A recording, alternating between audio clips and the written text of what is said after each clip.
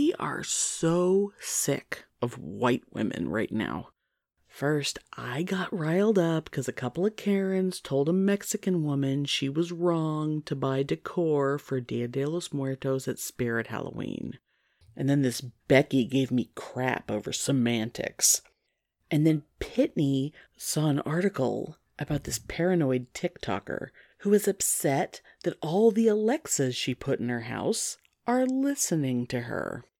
But then things get much happier when we get to bitchin' in the kitchen and cook up some delicious chicken parm.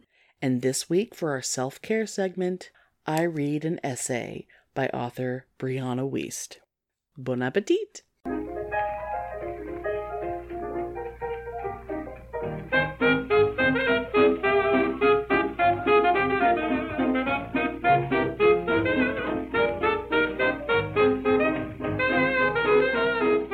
Welcome to Pitney and Amelia's Bitchin' Boutique!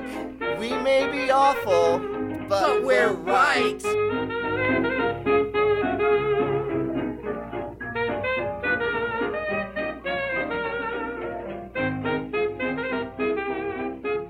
Oh my god, I have to tell you about this dumb bitch. Oh my god. So, Dia de los Muertos. We've talked about cultural appropriation before. We've talked about, everyone knows, it's like, dressing like a Mexican is not a costume. Dressing like an Indian, not a costume, blah, blah.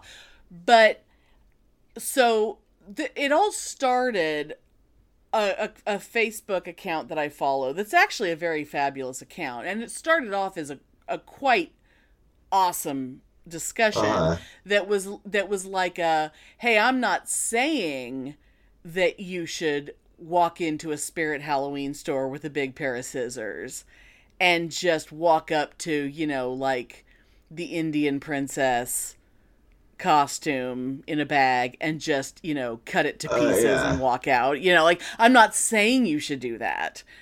Because that would be illegal. I'm certainly not suggesting. And so people were talking about the gypsy fortune teller. Let's not suggest that people go in there and set fire to all of those. And, just people kind of being generally catty about such things.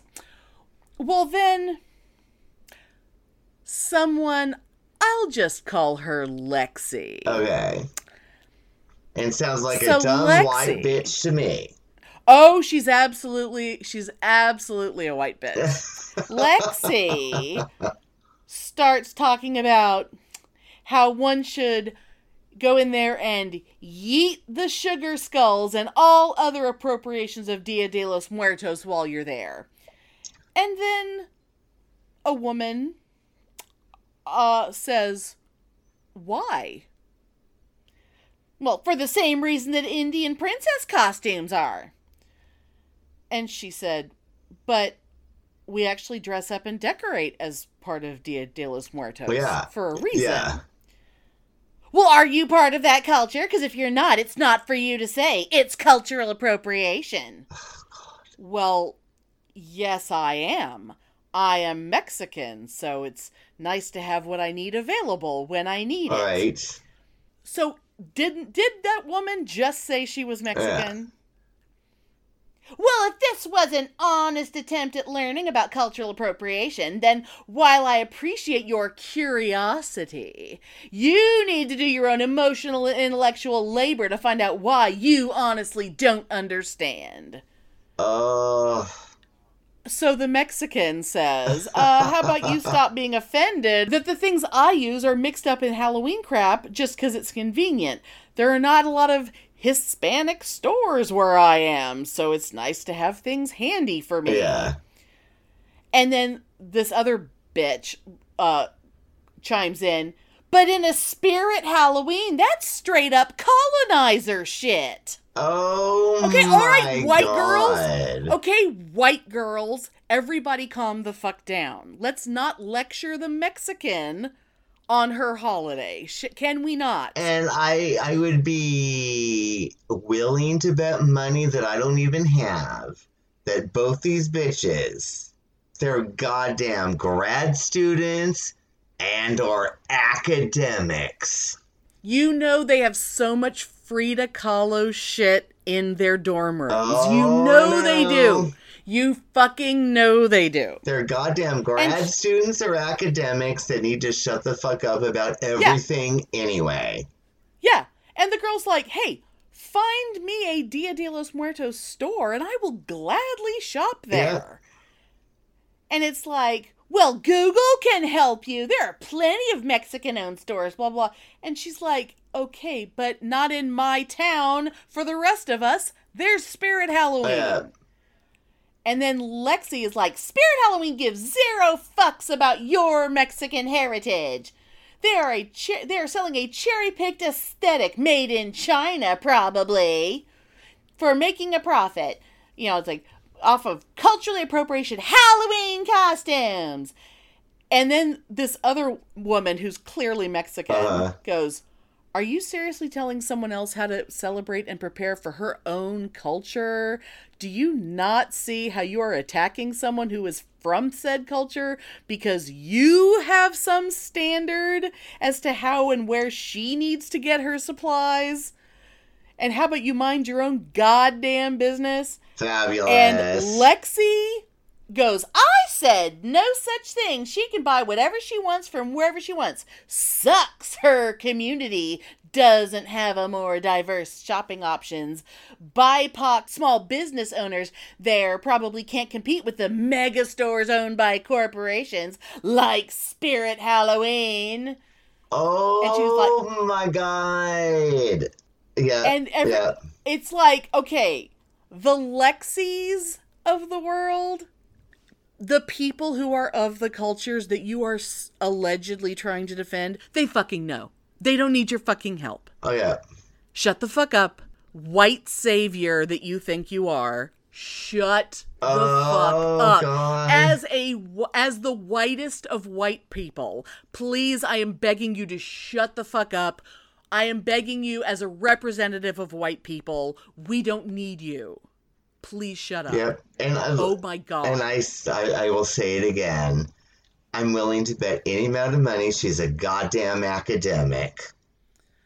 Oh my God. It's just. And she's probably a grad student, a white bitch grad student in Latin American studies. Oh my God. It is so fucking tempting. It is so hard for me right now to not go to her Facebook page, like to pull it up and go to her Facebook page. And you know what? I'm going to do it right now. Oh, wait, she's in Canada. Oh, how special. It doesn't get more white than that. She's in Canada. How special. Oh, she's so special. Oh, she's a white, skinny, long blonde hair center part bitch. Oh, she can shut the fuck up right now.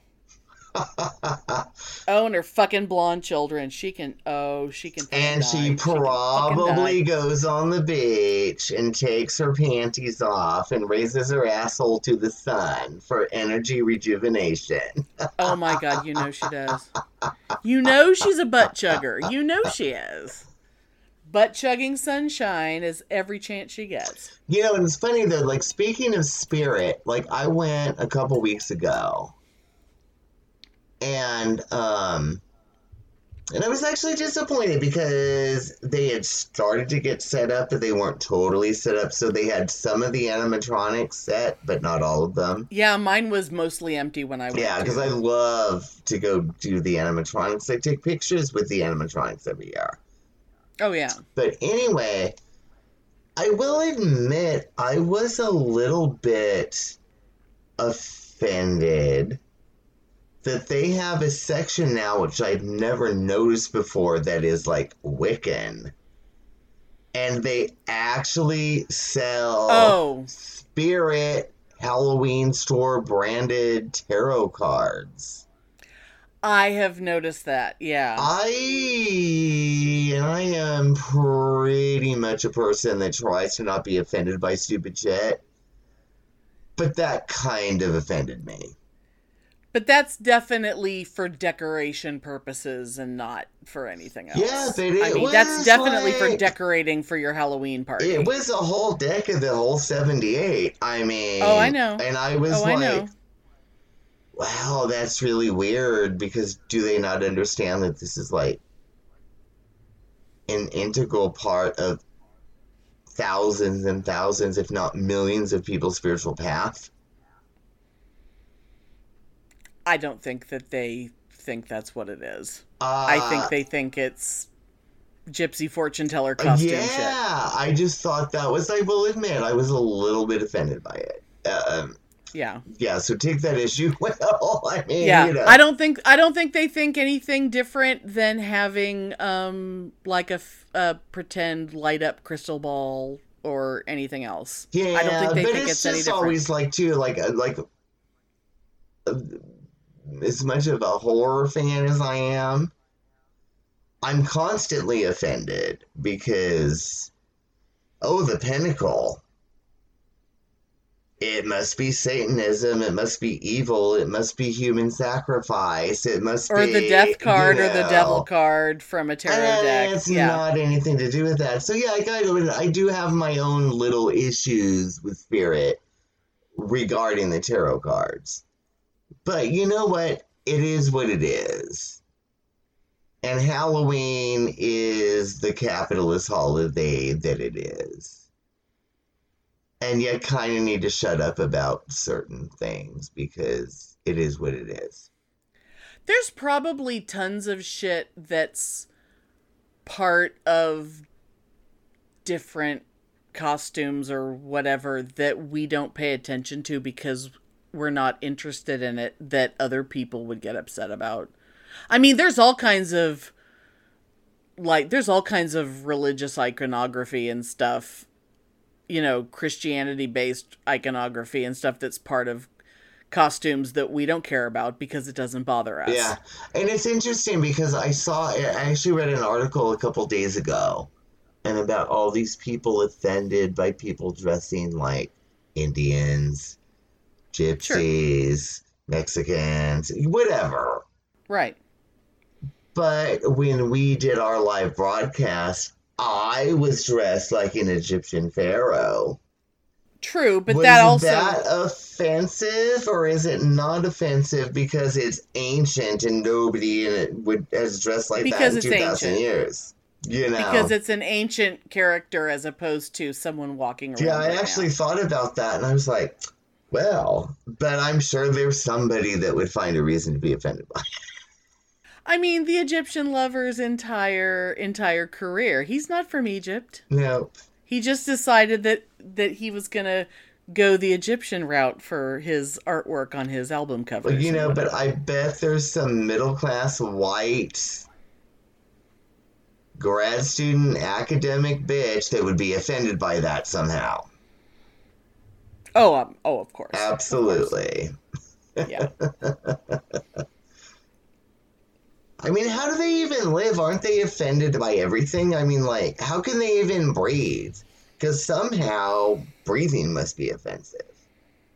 Well, you know, the other day, I posted a meme that I thought was, well, I guess it was technically a meme. It was just a saying, but it was just in a therapy group that I'm in, and this is another kind of shut up you dumb bitch sort of a situation. Oh, fabulous.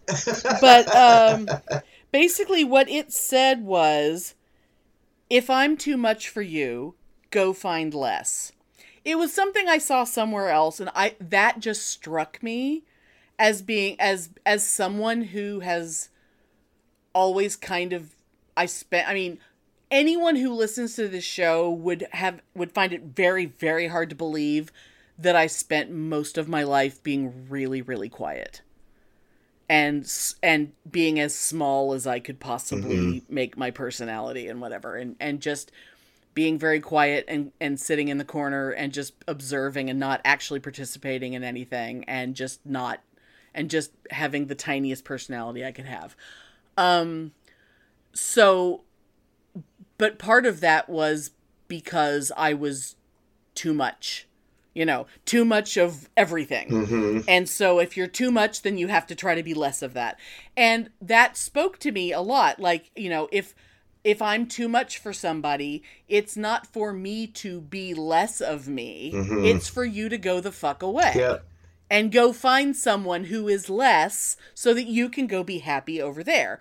So I shared that in this therapy group, and dozens of people are like, oh my God, yes, thank you. Oh, I love this. I'm writing it down, And then this bitch named Becca, who'd never posted in the group before, is like, well, I don't see why you should have to put someone else down in order to make yourself feel good. I'm like, who did I put down?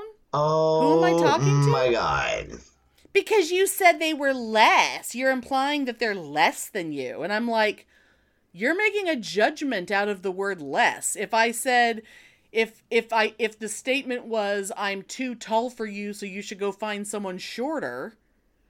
Yeah. That's not a judgment statement. Yeah. If I said, I'm too fat for you, so you should go find someone thinner, you're not going to be like, oh my God, you're putting down the thin people. It's like, you're deciding that the word less means less. In the context of the statement, the only way that less is bad is when people wanted me to be less and I don't want to. Like, that's the only way something is less.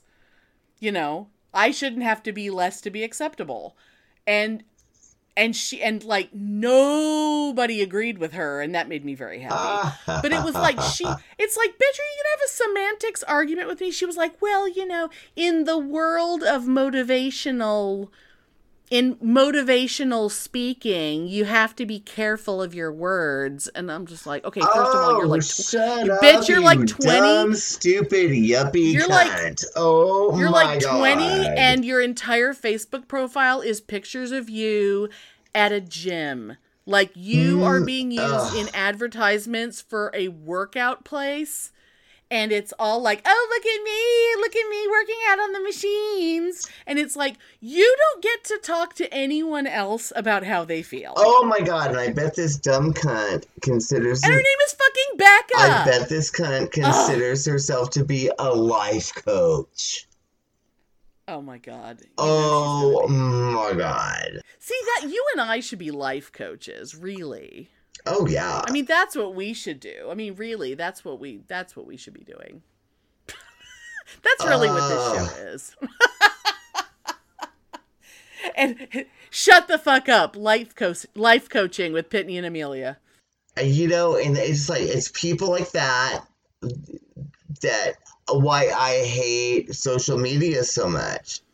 Because, oh my God. The Lexis and the Beccas of the world. Yep.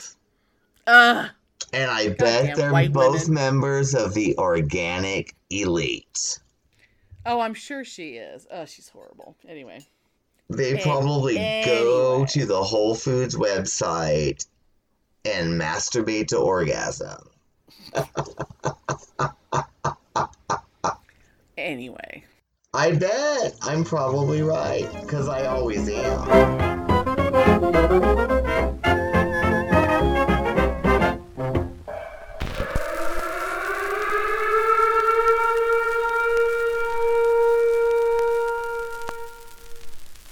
Movies are bombing all over the country. They are posing as movies you already know. They may be in your theaters, your neighbor's home, or even your own. Why are you doing that voice? I don't know. I thought it made me sound cool. It doesn't. I'm Jason Bishop, host of the Invasion of the Remake podcast, with co-hosts Sam Stepanenko and Trish Coughlin. Join us each week as we rotate talking about your favorite films and their not-so-favorite remakes. We'll also dig deep to find forgotten films that we think are more worthy of remaking, complete with our own fantasy casting. You can get all 130 episodes and counting on Apple Podcasts, Stitcher, Google Play Music, TuneIn, Radio, Player FM, and all the best podcast providers, even frickin' YouTube. For the low, low price of absolutely nothing. Join the invasion. Subscribe today. Or we'll blow up your planet.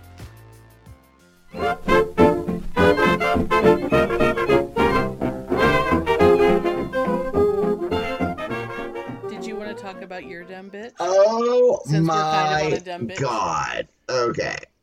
while we're in dumb bitch land. Okay, so, I was perusing. Mm-hmm. And I saw this thing. And it was like, a woman was shocked to discover just how much data Amazon had collected about her. So I was like, okay, well, I shop on Amazon all the time. Right. And just let me say, as an offside of this, it did really, really freak me out. Like the other day, on my mother's computer, same network, completely different computer. Right. I was on Amazon. I bought some Estee Lauder lipstick for her on Amazon on my mother's computer. Right. Later that night on my Facebook, separate computer, all of a sudden I have all these Estee Lauder ads. Oh, yeah. That is, it is what it is. It's good marketing. Well, I've told you about how I could be having a chat conversation, typing chat on the work inter-office chat system about a salsa that he bought somewhere in Austin, and then after work I log onto my phone, which is on a completely different system, and the first thing I see on Facebook is an ad for that salsa I know. that I'd never heard of before 10 minutes before. It's kind of weird, but you got to admit, it's good marketing. Okay, whatever. Oh yeah. Anyway, so this woman... And some of us are real suckers for, they put it in front of us and we fucking buy it, and we are suckers. Yeah. But I will admit, there's a bad side, and I will get to my story in a minute.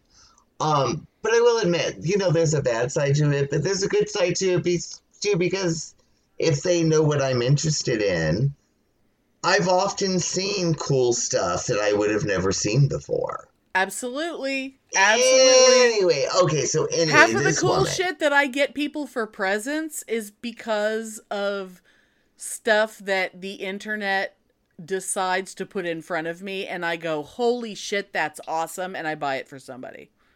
That shit works. I can't, I'm not going to not buy it. It's cool. Yeah. So anyway, this article, this woman, whose name I don't know because she only goes by her TikTok name, which is My Data, Not Yours.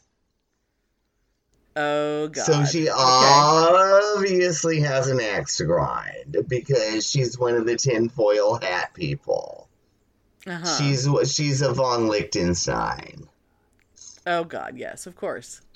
Anyway, TikToker, My Data, Not Yours, explained, I requested all the data Amazon has on me, and here's what I found. So, Amazon sent her a folder. Okay. And that is pretty, I don't even want to get into the discussion of Amazon being ethical or non-ethical or blah, blah, blah, blah, blah. But the fact that they requested this and Amazon was like, oh, here you go. Pretty cool on Amazon. That's kind of amazing. Right? Yeah. Yeah.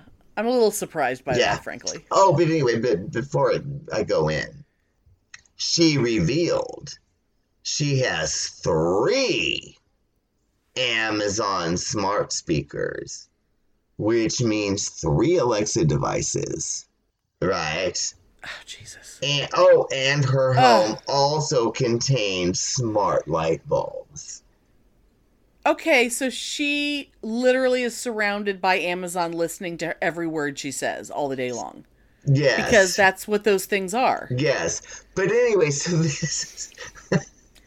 Well, Jesus Christ, woman. You literally invited the vampire into your house. Yes. This is... And this literally... It really did. You know me. I do not laugh. I laugh on the show often.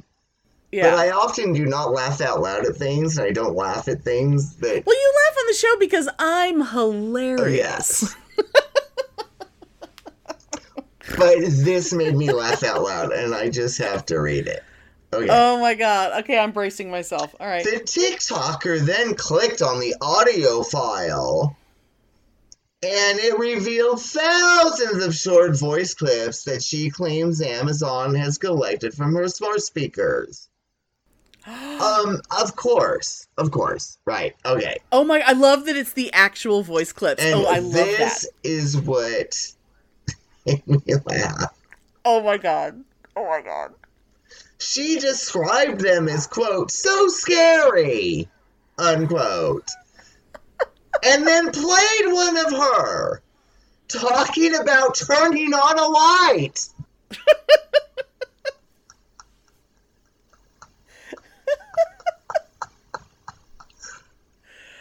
While she's using her smart light bulbs that she installed on purpose because that's how she turns her lights on and off. And so she goes, turn on the light, and the light goes on. And now she's horrified?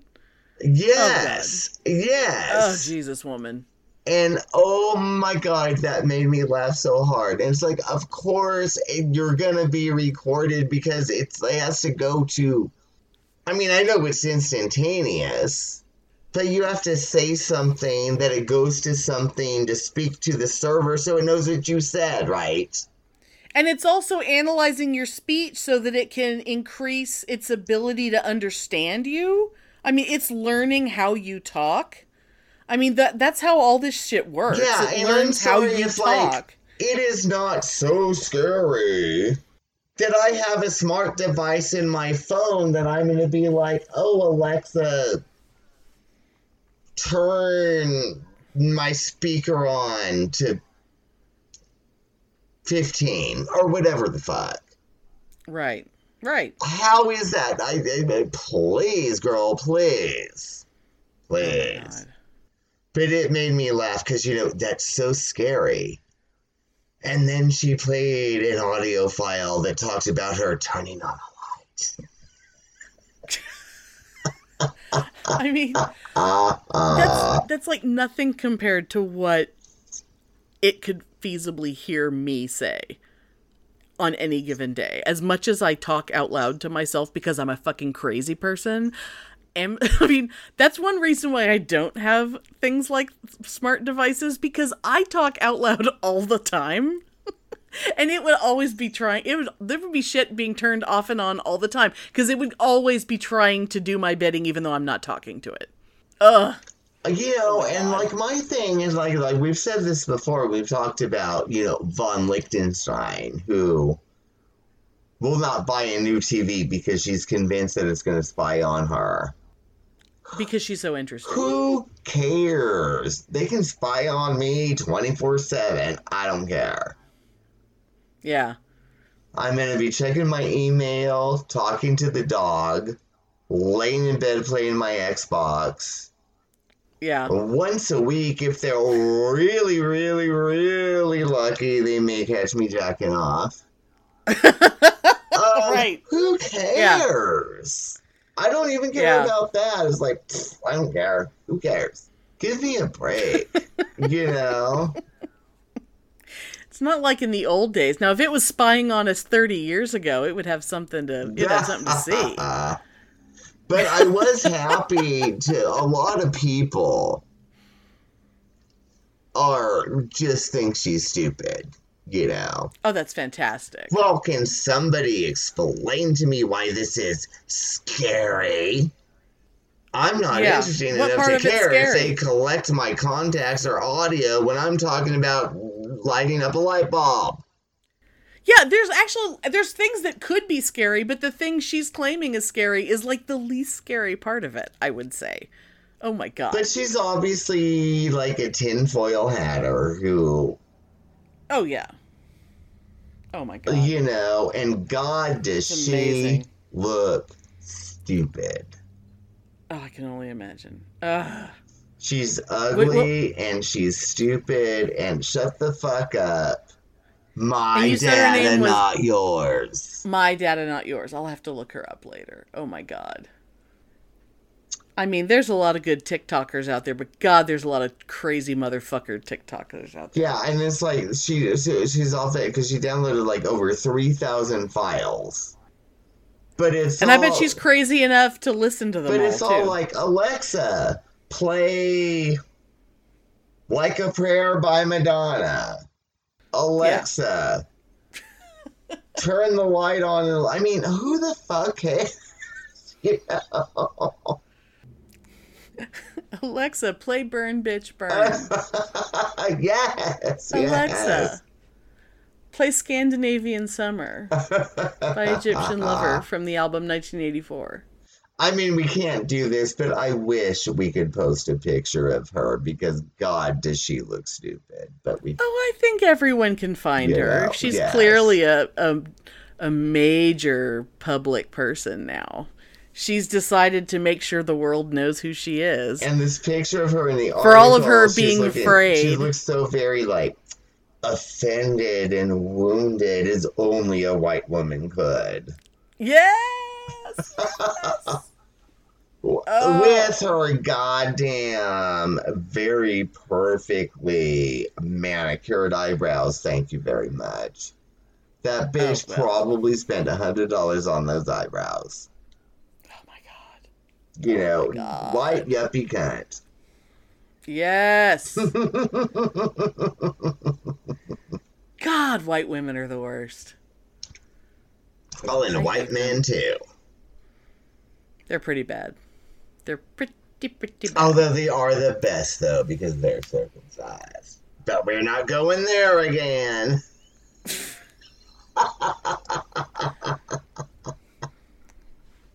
It can't always come back around to circumcision. I would venture to say probably 50% of our episodes mention circumcision?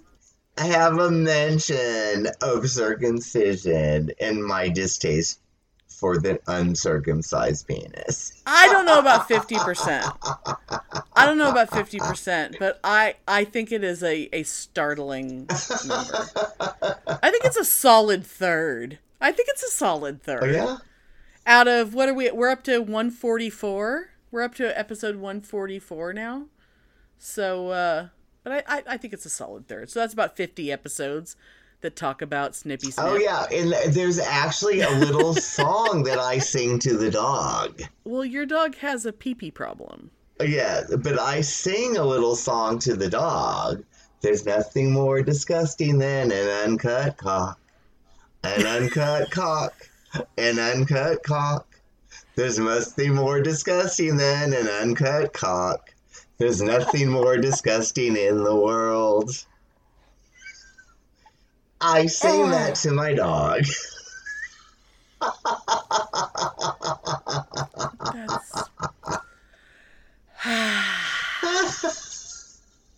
Okay. Scary and weird, but I'm a scary and weird person. Oh, that goes without saying.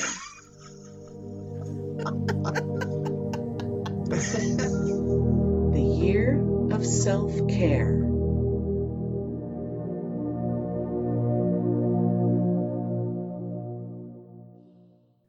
This week, I'm reading something that's been circling Facebook for a while.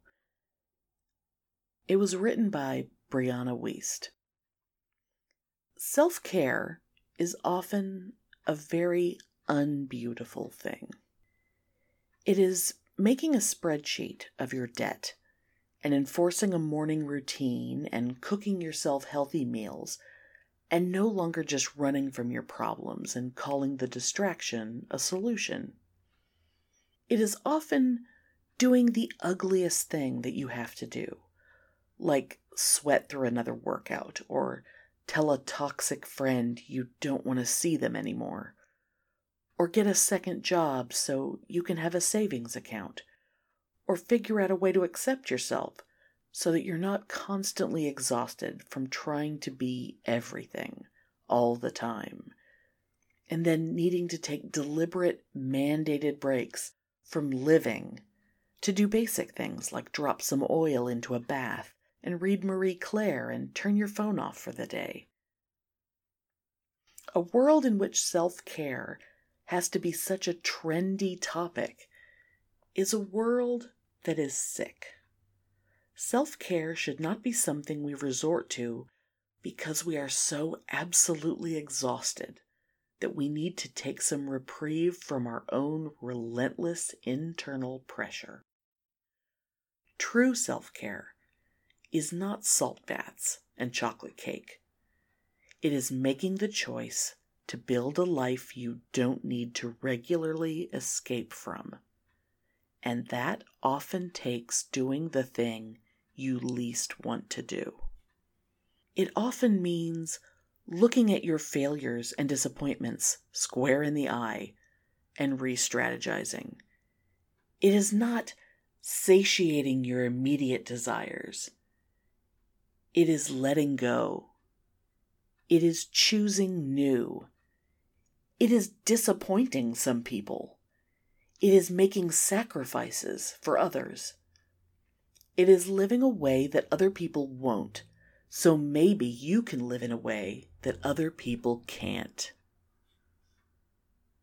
It is letting yourself be normal, regular, unexceptional. It is sometimes having a dirty kitchen and deciding your ultimate goal in life isn't going to be having abs and keeping up with your fake friends.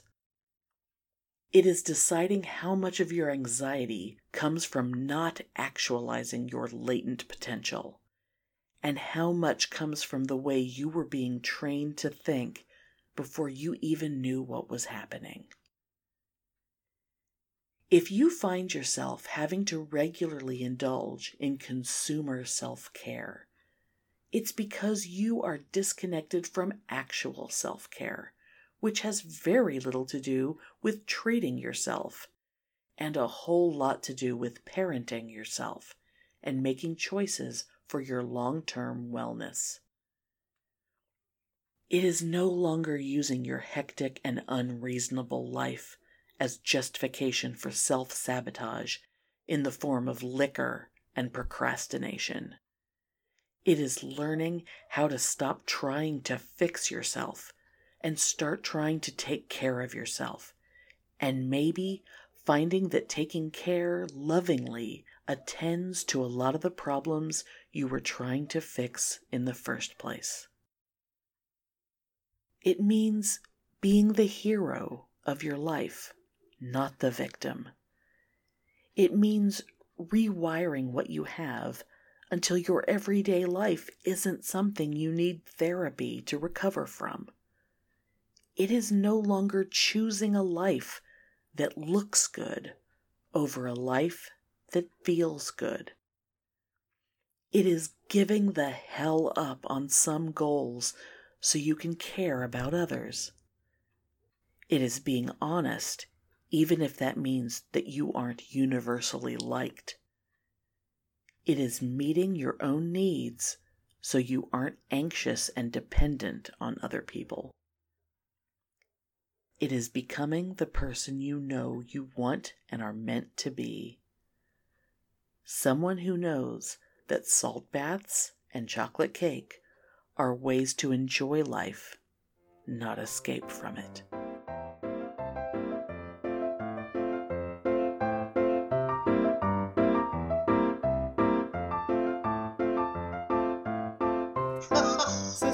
So speaking of pounding meat, pounding meat, I want to do a cooking segment. Oh my God, yes. Because we haven't done one in a really long time. And I've been really wanting to, but I wasn't really sure what to do. And then a few weeks back, I whipped up some chicken parmesan from scratch, and it was so goddamn good. And I realized as I was doing it how it really isn't hard, but there's so many, every step involved is like everyone should know how to do this kind of step. And it's like, if you can make chicken parmesan, you can make anything. I guess. It's, and it's very easy. And oh my God, it's so goddamn good. So I think we're due for a bitchin' in the kitchen. Amen. It's been too long. Bitchin' in the kitchen or crying in the bedroom down all night. Woo! So I guess since it's been a while, it's possible that we have some listeners who might have not heard me do a Bitchin' in the Kitchen segment. I don't normally do recipes, and this isn't technically a recipe. It's usually me talking about cooking technique stuff, but throughout the course of me explaining techniques, by the end of it, there's food. But chicken parmesan, for people who don't know, it's fake Italian food. It's as American as fortune cookies. It is a breaded chicken cutlet with a yummy tomato sauce poured on it and cheese melted on top, served with like pasta and or veggies. And it's like slightly more sophisticated comfort food. It is like ultimate comfort food. It is fabulous. It's like, yes. It's so good. Now since you grew up in a big Italian family, did you grow up with chicken parmesan? Because I definitely didn't. No. I grew up with eggplant parmesan, but not chicken. Oh, okay. Yeah. Which is totally. Same thing. Basically the same thing. Although, the closest thing to chicken parmesan that I had, although I guess veal parmesan would have been a thing when I was a kid. But, like, you didn't really see veal a lot. And you definitely don't see veal much now. Oh, but no, it's so not PC anymore, yeah. No. I mean, it wasn't really then either, but it was slightly, less discussed what it was, what veal actually was back then. But the first place I ever heard of it was a sandwich at Burger King. It was like a hoagie roll. It was like a hoagie roll, like long skinny sandwich at Burger King. Veal? And I remember it being really... Wow. I'm pretty sure it may have been a chicken, but I feel like there may have been I may have to look that up later. But that was how I first heard of its existence. And Burger King would have never done like an eggplant. Like as an adult, I first heard of eggplant. But like when I learned how to make it, I mean, it took me a while. It took me a while to really learn how to do it well. And it was because I had to get the techniques down. And a lot of the stuff I'm going to explain is the stuff that I had to learn to do it right by understanding why you do it the way you do it. And it'll all become clear because that's what I teach. You can look up a recipe. What I'm telling you is I'm telling you why you do what you do. So you're going to start with the chicken breast. And the most important thing you're going to do, anyone who's ever tried to cook a chicken breast, and we're talking boneless and skinless. Yeah.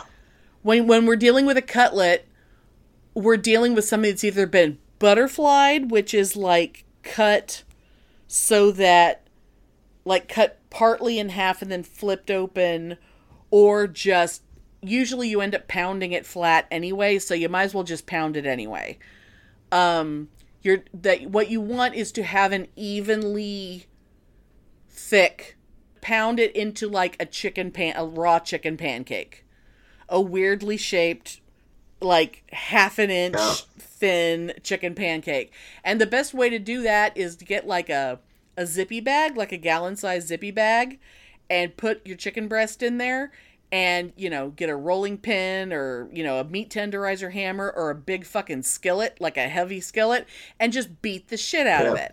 And you might want to use a freezer-style bag because those are thicker. Like if you're afraid of busting through the bag since you're dealing with beating the hell out of raw chicken, you might feel more comfortable if you use a freezer-style bag. And I was going to say, do not do this either, because if you don't do this, it'll be goddamn shoe leather. Yeah, because you have to make it even, this chicken an even thickness all the way around so that it'll cook right. Because if you look at a chicken breast, you've got a part of it that's like an inch to an inch and a half thick, and then the other end, it tapers off to like this paper thin thing. Yeah, and if you just cook it, and I remember, God, I don't even remember who it was, but there was some like foodie, right? Yeah. And they had made some comment one time about something. It was like, oh, there's just nothing more vile than like a chicken breast, like a baked chicken breast. And it's Well, true. you don't like chicken breasts. Because it's goddamn chalk. Well, because by the time you've cooked the thick part through, Yes. the thin part was cooked through 20 minutes Yeah. ago, and it's been So continuing to cook. do what Amelia says, because otherwise Yeah. you're gonna have goddamn chalk. So you're flattening it out, you're making it an even thickness, and you're tenderizing it, and you're gonna have like this big floppy pancake of raw chicken that's going to be this weird thing, but trust me, it's totally worth it. And then the next thing you're doing is you're breading it. And this is a stage, this is a thing that it took me a long time to fully understand the 3 stages of breading. You have your flour stage, you have your egg stage, and your breadcrumb stage. And you have to do all 3, and you have to do in that order. Yeah. And you put your seasonings, put your salt and pepper and whatever in the stuff you don't have to put the seasoning on the chicken because you're putting it in the flour, you're putting it in the egg, and you're putting it in the breadcrumb. That is plenty. And don't dump all the flour, egg, and breadcrumb that you have in the world, because as soon as chicken touches it, you're throwing it in the trash. So anything that doesn't stick to the chicken is going in the trash. You don't get to save it for later. Yeah. You don't get to reuse those breadcrumbs later. So so eyeball how much you think it's going to be, put it in there, get as much, stick as much as you can to it. If you need more, you can always add more. But here's the thing. So some asshole. Oh my! God, that was Did you loud. hear that? I sure did. Oh my goodness! That was right in front of my house. Someone just had to rev it up as they turned the corner right in front of my house.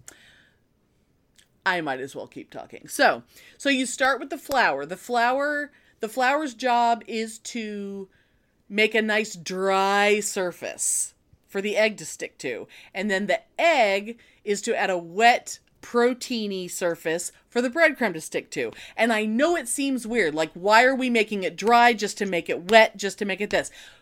Ultimately, you're making glue. You are making glue, and you're going to give the glue a chance to turn into glue. But the most important thing, when it's flour time, make sure every part of that chicken has flour on it.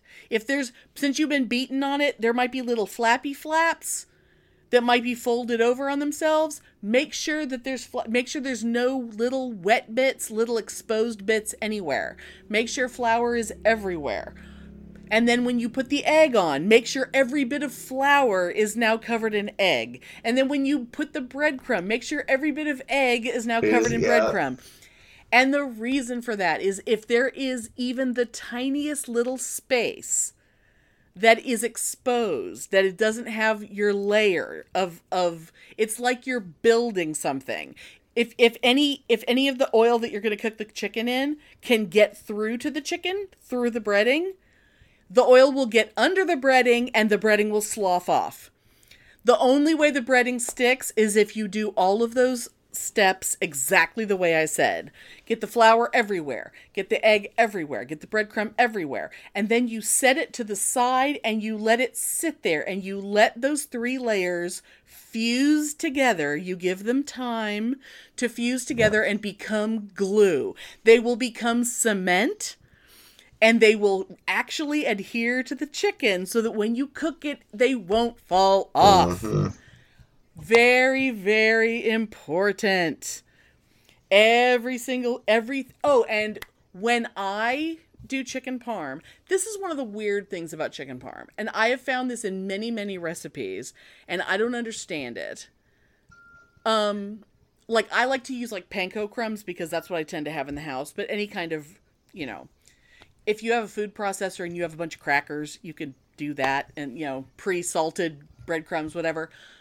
But, like, I like to get, like, grated Parmesan and mix it into my breadcrumbs.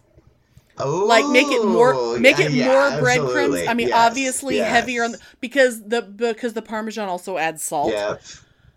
It adds that awesome Parmesan funkiness. Because a lot of chicken parm recipes don't actually have Parmesan cheese anywhere in them, and I don't understand that. Well, people are afraid of it now because it's like fat and it's this and that. They cover the chicken in mozzarella at the end. I know, but they put mozzarella all over it, and it's like mozzarella is not Parmesan. I mean, you need the mozzarella because it melts. Flavorless. It's like it's good because it melts, but you still I mean when we get to that stage, I always put a layer of Parmesan and then put mozzarella on top of it to seal it in. Yeah. Fresh mozzarella is awesome, but it really needs to be combined with other things. Like the texture of fresh mozzarella is fantastic, but it has to have like balsamic vinegar poured over it and have like fresh basil leaves or whatever. Anyway, I'm getting distracted.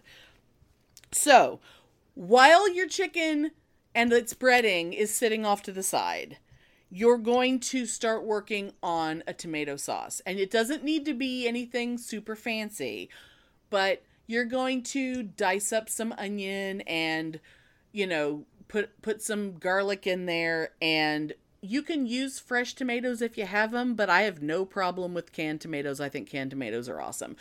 But one thing I will recommend, whole stewed tomatoes, the less processing the tomato has, because it's already been cooked in the can. So the less that happened to that tomato before it went into the can, in the long run, the better that tomato is.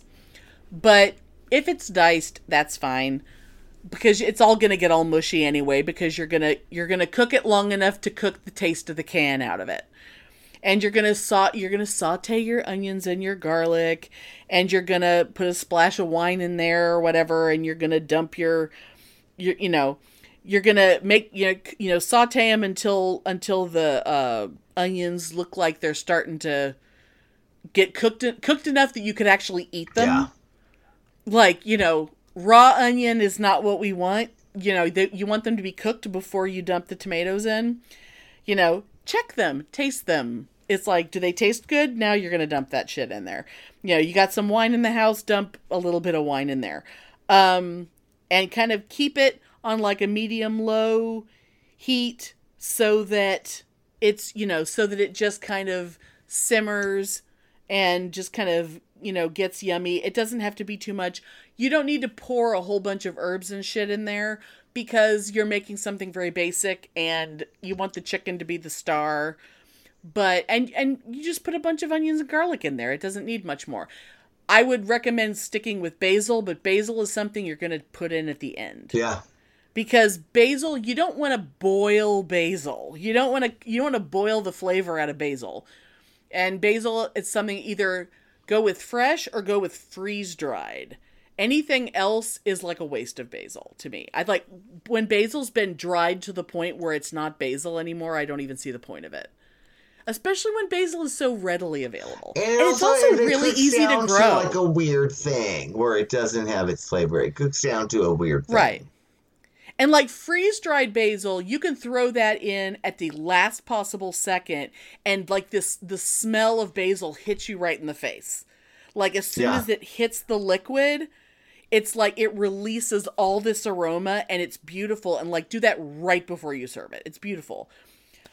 Or if you're gonna do fresh, take the little leaves and roll them like you're gonna roll like a little cigarette, and then take a knife and cut the little rolled up into little strips, and it makes it's called a chiffonade, and it makes little tiny strings of basil. That's a perfect way to throw that.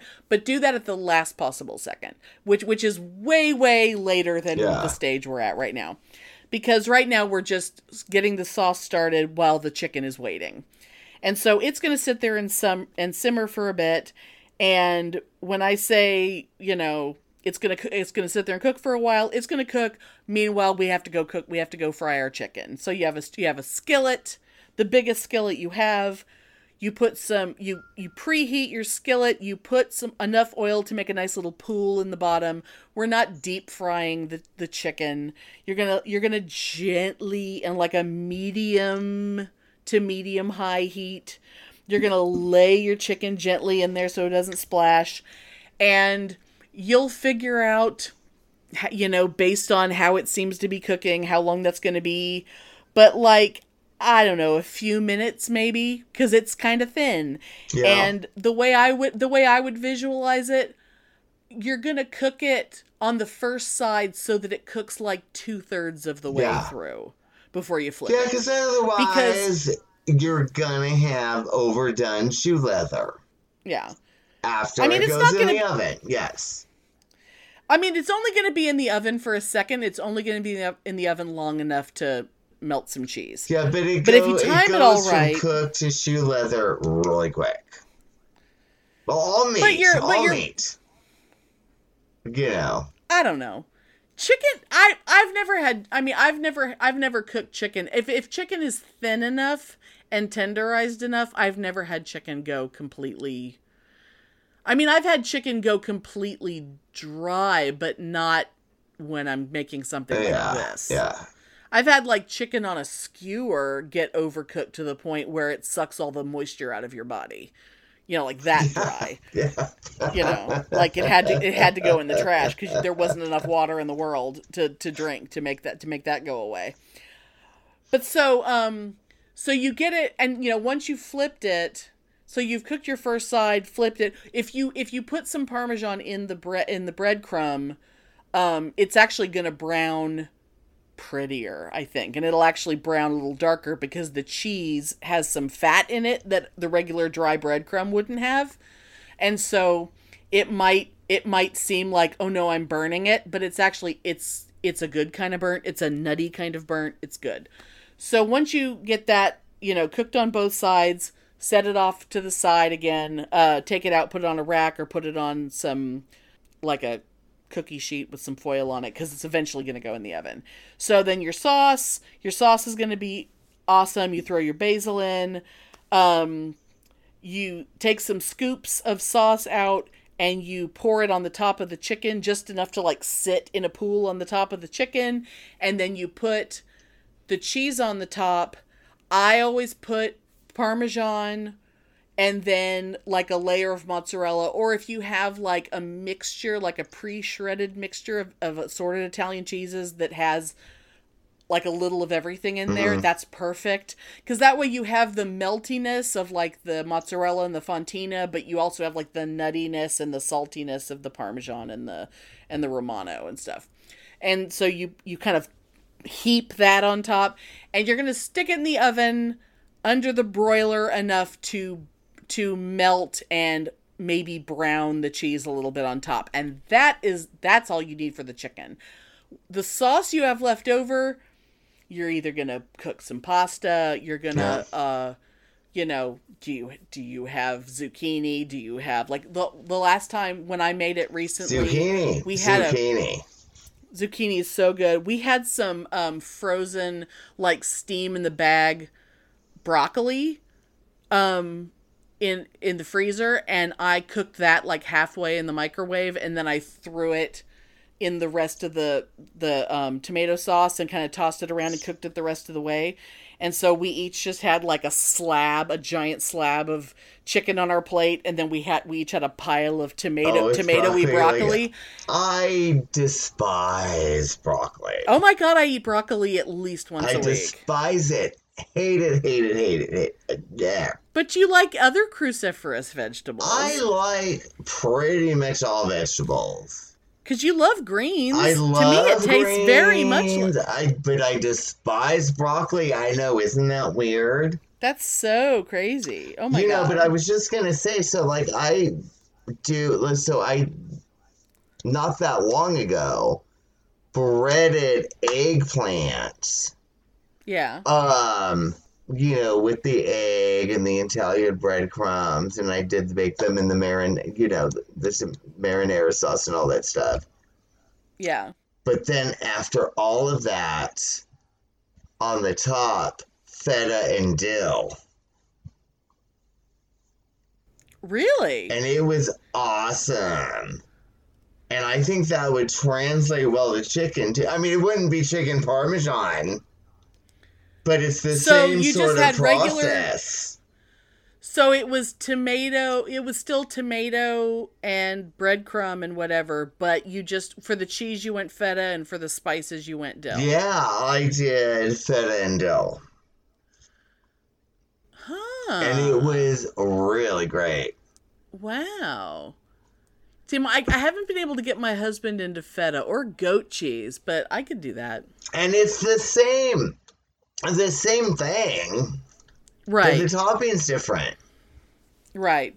And see, that's one of the things I like about chicken parm is that it's more a technique than anything else. Because like once you've made that, like you've learned about how to evenly cook meat and how that works. You've learned about how breading works and how to do it right, as opposed to how to go to all this trouble of breading something only to put it in the oil and have all the fucking breading fall off. I mean, there's nothing worse than that. And I've done that 1,000 times. Yeah. And once you learn how to do it right, you'll never have that problem again. But I don't think like the basil and the different flavors in that, they are not incompatible with the feta. They're good with the feta.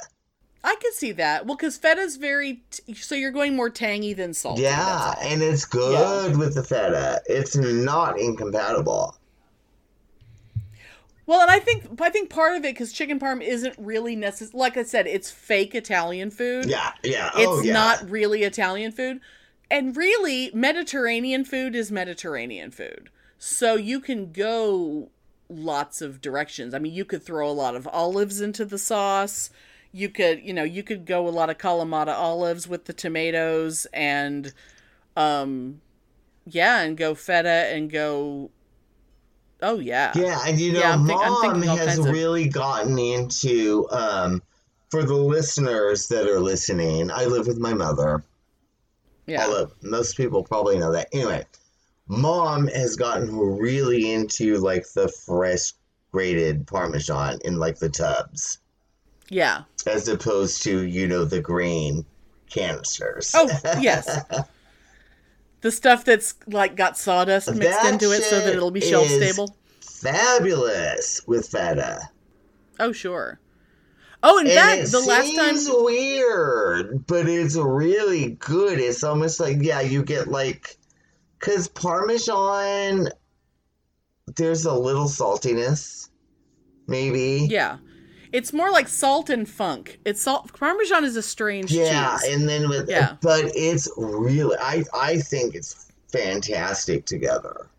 And I'm a big fan of like that presidential brand, that herbed feta that they have, the Mediterranean blend of herbs that comes in the crumbled feta that you can get in a little tub. I'm a big fan of that. Oh my God. Yeah. I could eat that every day. One thing that I like about the fresher Parmesan is like I'll get shaved Parmesan where it's like little sheets. Like it's like not quite like shredded, it's bigger pieces, but you can get that. And then if you want it to be completely pulverized, what I did when I was because I didn't have any of the powdered when I was doing my chicken parm and I wanted to mix some of the cheese in with the breadcrumbs. I just put the breadcrumbs into my little mini food processor with a bunch of the shaved Parmesan, and I just blitzed it, and that ground the Parmesan up and kind of coated the breadcrumbs in with the cheese and actually blended it together perfectly, like into this really fine powder, because it was panko, so it was already kind of big chunky breadcrumbs to begin with. Because I keep panko around all the time. Because I make a lot of crab cakes and things that I want bigger chunks of breadcrumb. But, oh my God. It's so good. And it's just like, it's like perfect comfort food. And like, once you can do that, you can take that basic idea and make anything. Yeah, and it's literally simple. Yeah, chicken, eggplants. You can do it with anything. You could probably, I just had a weird thought. Totally random. But you remember I went on that that bandwagon a few years ago where I was loving the cauliflower steaks. Oh, sure. You could totally do that with cauliflower steaks. I guess you could bread it. I guess you could. I think you totally could. I guess, yeah, as long as you soaked it really good, Yeah. made sure you had enough flour on it, soaked the egg on it really good, and let it sit. I think you totally could. It's the cutting, it's the slicing the cauliflower steaks that's the tricky. You got to have a really good knife. Well, yeah, but I used to remember when I went on that bandwagon. I loved that. Wait, are you talking cauliflower or are you talking cabbage? No, cauliflower. I used to do these like cauliflower steaks that were like. I know you went really through a cabbage. thick. You went through a cabbage steak phase too. Yeah. I don't know if Yeah. cabbage would work. It might. Anyway. So don't be afraid of cooking. Cooking is fun. Cooking is not that hard. Food is fabulous. Life gets better when you make your own food. Yes. Damn it. Everything is better when you can cook your own food. Yes. It's good for you. Even if you're just cooking it for yourself, why wouldn't you cook something nice for yourself? It's good. And then you can have someone over and impress them. Like, ooh. I mean, God, you should have seen my parents' face the first time I made them a pizza. You would have thought I'd made beef Wellington. They were so excited. It's like I literally bought a pizza crust and smeared some stuff on it. Oh, girl, like I make stuff for my mom, and I think it's so fabulous, and she's just like, eh. Oh, Because she doesn't like spice, she doesn't like heat, she's like, eh. Is your mother Verity Noslin?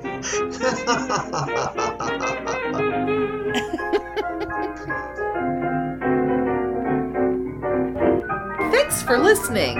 If you enjoy our show, please take a moment to rate and review us on Apple Podcasts or Stitcher. If you send us a screenshot of your review, we'll send you a Bitchin' Boutique sticker. Everyone loves stickers! Please subscribe or add us to your favorites wherever you get your podcasts. Subscribers get new episodes first and are also more attractive. Drop us a line anytime at pitneyandamelia@gmail.com. We'd love to hear from you!